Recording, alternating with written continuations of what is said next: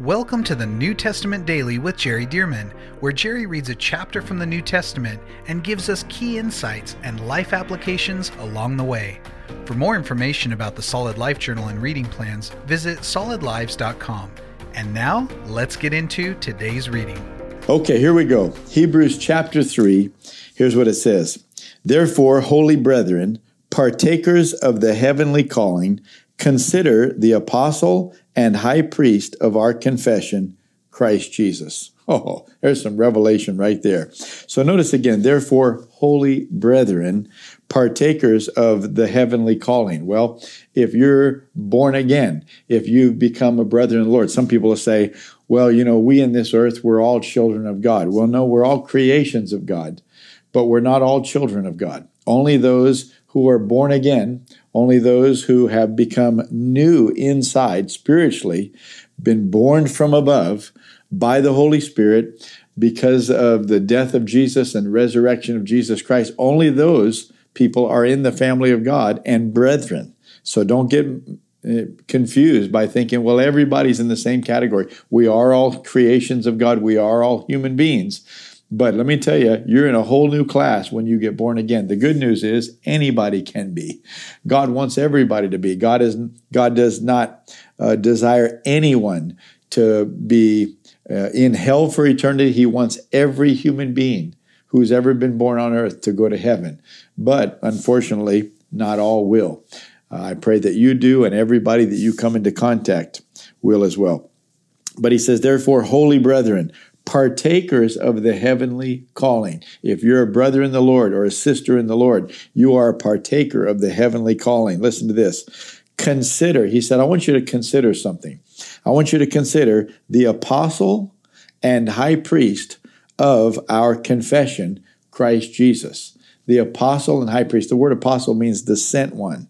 The one who was sent. Well, Jesus was sent from God to the earth. Yes, to die on the cross, be raised from the dead, to pay for our salvation. But also he was sent to establish the new covenant, to establish the kingdom of God here on earth in us. So consider the apostle and high priest. Now, what does that mean?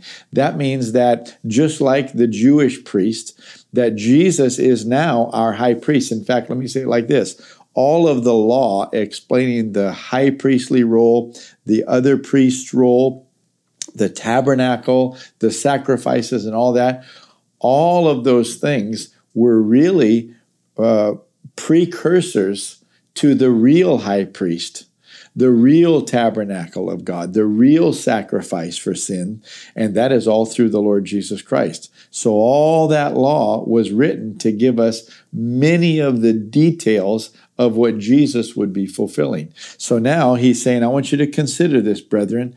I want you to consider that, yes, we've got the high priest. Of course, back in this day when the book of Hebrews was written, it seems evident by much of what he explains, the author I'm talking about, it seems evident that this is pre-70 AD when the temple was destroyed and animal sacrifice was halted in Jerusalem. He's saying, consider, we've got our own high priest here, we've got priests, we've got the temple in Jerusalem, we've got animal sacrifices. He said, but I want you to consider something who are believers. Now, of course, this is primarily, it seems he was writing to Jewish believers who had this other going on still from the old, and he's appealing to say, consider that we have a new temple in heaven. Actually, it was the original temple, and this one here on earth, the tabernacle and the temple, are the pattern of the real one. He said, consider that in the kingdom of God, we have a high priest, an apostle and high priest, who is named Jesus Christ. And so he's talking to the Jewish reader. He's talking to those who are Jewish, but they become believers that Jesus is the Messiah. Yeshua is the Messiah. And he's saying, consider that he is now our high priest.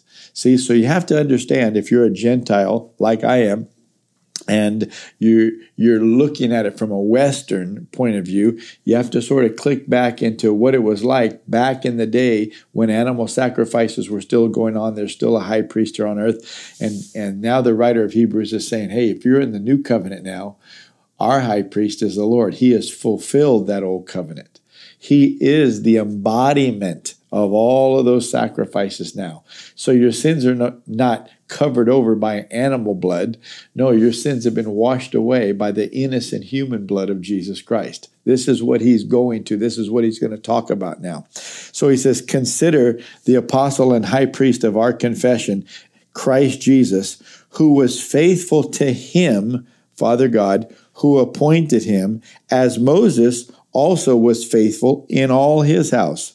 For this one, verse 3, this one, capital O, this is Jesus, for this one has been counted worthy of more glory than Moses, inasmuch as he who built the house has more honor than the house. Well, this person, Jesus, is in a different class than Moses. Why? Because he's creator God. And not only that, but having come and died for our sins and been raised from the dead, God has highly exalted him and given him the name above every name. And so Jesus is creator, but he's also been exalted because of his obedience to God. It goes on to say in verse 4, for every house is built by someone, and he who built all things is God. Verse 5, and Moses indeed was faithful in all his house as a servant for a testimony of those things which would be spoken afterward, but Christ as a son. See, Christ is a son. Moses was a servant. Christ is a son. But Christ as a son over his own house, whose house we are, if we hold fast the confidence and rejoicing of the hope firm to the end. So the house that Jesus is building, he said, I will build my church and the gates of hell will not prevail against it. He's not talking about buildings. He's talking about us. I will build my church. We are his house. Peter says we're the living stones of his house. So he says here, he builds his house. And it says, and it's us that he's building if we hold the confidence and rejoicing of hope firm to the end. Verse 7, therefore, as the Holy Spirit says, and he's going to quote now from the Old Testament, today, if you will hear his voice, do not harden your hearts as in the rebellion, in the day of trial in the wilderness, where your fathers tested me, tried me, and saw my works 40 years. Well, obviously, he's talking about that first generation that came out of Egypt, headed to the promised land, but they didn't make it there. They wandered in the wilderness for 40 years. So he goes on to say in verse 10, therefore I was angry with that generation and said, they always go astray in their heart, and they have not known my ways. So I swore in my wrath, they shall not enter my rest. He said to that first generation, he said, I promised to Abraham that I would take his descendants into Canaan land, into the promised land, the land where Abraham lived in a tent. He never got to build his house, because he really didn't own the property with the exception of the burial place for his family that he bought. But he didn't get to realize it because God says, I'm going to take your descendants back into this land and give it to them. Well, it was God's will that the first generation out of Egypt go right into the promised land. But they didn't believe God. And so God said, because you tested me, because you tried, because of your rebellion, because of the hardness of your heart, first, I promised I would take you in, but now I'm promising, no, I'm not taking you in. In fact, it goes on to say in verse 11, I swore in my wrath, they shall not enter my rest. I swore. Now, somebody said, well, doesn't God keep his promises? Oh, yes, he does. He keeps his promises. But God is saying, I promised Abraham that I would bring his descendants in, and I'm going to keep that promise, but not this group. This group rejected me. So notice now back in verse 7, therefore, as the Holy Spirit says, today. See, he's quoting from the Old Testament where the writer in the Psalms is saying today, God is speaking today. Well, now here's Hebrews quoting from Psalms saying today. In other words, God's giving you another shot. And guess what? Here we are today reading Hebrews, quoting Psalm about the children of Israel going into the promised land. And we've got multiple layers here. But today, the Lord is speaking today, and he's saying, I have a promised land for you, and I'm calling you to go into that promised land. And today, if you will hear my voice, do not harden your heart, as in the rebellion when the people didn't make it into their promised land. Don't you be like that. Don't harden your heart. Don't test me. Don't try me. Don't complain. Don't say, I'm not going to bring it to pass. Don't you give up on it. See, that's what caused that first generation not to inherit it and receive it. God says, if you'll not do that today, then I'll bring you in, is what he's saying. So, verse 12, beware, brethren, lest there be in any of you an evil heart of unbelief. When you have an evil heart, when you have a heart that says, well, I know what God's promise says, but I'm not sure he's going to bring it to pass because of this situation, that situation, and the other. He said, beware, brethren. Beware lest there be in any of you an evil heart of unbelief in departing from the living God. When you begin to put circumstances at a higher value, at a higher level of probability than God's promise, then you're discounting the authority, you're discounting the faithfulness, and you're discounting the very power of God. And so he said, beware lest you do that. Like, God is God if he says he's going to do it. Like Joshua and Caleb tried to tell everybody, no, if God's with us, he's going to give us this land. Doesn't matter how many giants, doesn't matter how many fortified cities. So what? God dropped Egypt, the superpower of the world, to their knees. He's going to do that with all these kings in Canaan land too. But they didn't listen to Caleb and Joshua.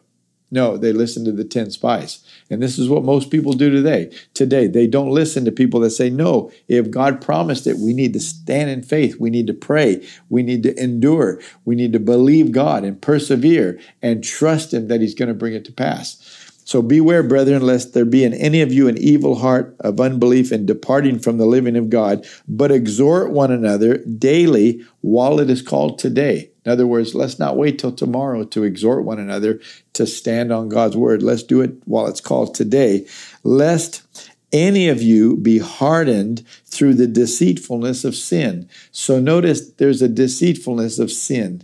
Walking in sin deceives you into thinking that somehow or another God's promises and God's word is not going to come to pass. Verse 14, for we have become partakers of Christ if we hold the beginning of our confidence steadfast to the end. Notice, we're partakers if we hang on. And here's something that everybody needs to know about in the kingdom of God. The promises of God are not automatic transmission. In other words, just because God promised it, that doesn't mean he's going to do it without us standing in faith. See, for example, Jesus died on the cross for the sins of the whole world. He's been raised from the dead. The gospel has been preached. Whoever calls on the name of the Lord shall be saved. But if you don't call, you won't be saved. See, just because 2 Peter 3:9 says God is not willing that any should perish, but that all come to repentance, well, just because it's God's will doesn't mean it's going to happen. Each individual person needs to hear this, believe it, open their mouth, declare Jesus as Lord, begin to live for Jesus, and then they're born again, and then the promise comes to pass for them. See, so God is faithful to his promises, but we each have to appropriate those promises. We have to apply those promises. So, notice again, he's saying we need to hold fast the beginning of our confidence steadfast to the end. While it is said today, verse 15, while it is said today, if you will hear his voice, do not harden your hearts as in the rebellion. Verse 16, for who, having heard, rebelled? So there's the question, and he's going to answer what I already told you. Indeed, was it not all who came out of Egypt led by Moses? Verse 17, now with whom was he angry 40 years? Was it not with those who sinned, whose corpses fell in the wilderness? And to whom did he swear that they would not enter his rest, but to those who did not obey? So, verse 19, we see that they could not enter in because of unbelief. Oh, this is so powerful. He's saying here that that first generation that didn't make it in the promised land, you may say, well, it must not have been God's will that they enter into the promised land. No, you'd be wrong. Somebody might say, well, but if they would have entered the promised land right then there wouldn't have been the miracles of their children because their children would have just been children going in some 40 years before. No, you'd be wrong. No, the Bible is clear. It was the will of God that they enter into the promised land, the first generation. It was the will of God. Verse 19, so we see that they could not enter in because of unbelief. Because of unbelief. They believed that the giants in the land, the fortified cities, and all of that was stronger than their God. That they were stronger than the faithfulness of God. And that's why they couldn't enter in. That's why they complained. That's why they bickered. That's why they were not rejoicing. God brought us out of Egypt, and then he's going to take us in and give us Canaan land too. See, he did to the second generation under Joshua. So we obviously read in the Bible that he could and would and did. But the first generation bought into the idea that he's not going to do it. He can't do it because of this and that and the other. But they were wrong. And guess what? Anybody that says that the promises of God don't always come to pass, God's not always faithful, God doesn't always do it, he's a sovereign God, so he has a higher purpose and he's trying to teach us something and such, and so therefore he'll just choose on his own not to bring them to pass. No, that's not true. That's not true. Now, what I'm also not saying is, even though it says here they couldn't enter in because of unbelief, I'm also not saying that faith is the only issue of why people don't realize the promises of God. Because Jesus said about the devil, he said, the thief does not come except to steal, kill, and destroy. But I've come that they may have life and have it more abundantly. So notice Jesus identified there is a thief who steals, kills, and destroys. Well, that's not the will of God, but he does it. Peter said in 1 Peter 5:8, be sober, be vigilant, because your adversary, the devil, walks about like a roaring lion, seeking whom he may devour. Resist him steadfast in the faith, he goes on to say.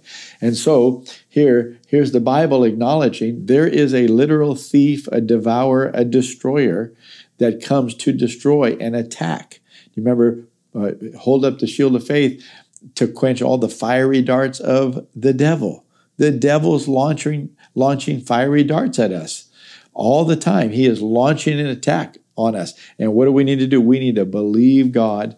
We need to have our shield of faith up. We need to continue to say, hey, I know it looks bad. I know it looks impossible, but God's word says. And we're just going to keep moving in faith. We're going to keep walking forward, expecting God somehow, some way to bring these things to pass. That's how miracles happen. That's how these supernatural answers to prayers come. They come from people who relentlessly say, yeah, but the word of God says. Yes, but God said. Yes, but God said. Yes, but God said. And people speculate. Don't you listen to speculation. Stay with God's word. Stay with his promise. Stay. And by the way, this chapter says today, today, today. Believe it today. And so you can see right now as we're reading this, how the Holy Spirit is speaking a word. He's speaking a word to you today. And he's saying, don't you give up on that promise just because it seems too long since you began to believe and pray, or just because you made mistakes or circumstances have soured. Oh no. God says, you stick with it and believe me today. While it's called today, don't harden your heart. Trust me. Stick with my word and watch me do the supernatural and bring it to pass. Well, I tell you what, he's going to go on with this same teaching. So we're not done with the teaching. We're just done with the chapter. But that's good already, isn't it? Praise God. Thank God for God's word that teaches us these things. Well, I've enjoyed being with you, and don't miss tomorrow as we continue this same teaching in Hebrews chapter 4. Thank you for joining us for the New Testament Daily with Jerry Dearman. And thank you to those of you who have partnered with Solid Lives to help get this daily podcast and other resources like it to thousands of people around the world. If you would like to partner with Solid Lives, visit solidlives.com/give. To find out more about the ministry of Solid Lives, how you can be a part of this church planting and disciple-making movement, or for more great teachings and resources by Jerry, visit solidlives.com. We also want to invite you to check out Jerry's other podcast called The Jerry Dearman Podcast. Here, Jerry shares with us at least weekly from God's Word, challenging us and equipping us to fulfill the amazing plan that God has for our lives. You can find links to this podcast as well as Jerry's YouTube channel online at solidlives.com. Thank you again so much for joining us, and we'll see you right here tomorrow as we jump into the New Testament Daily with Jerry Dearman.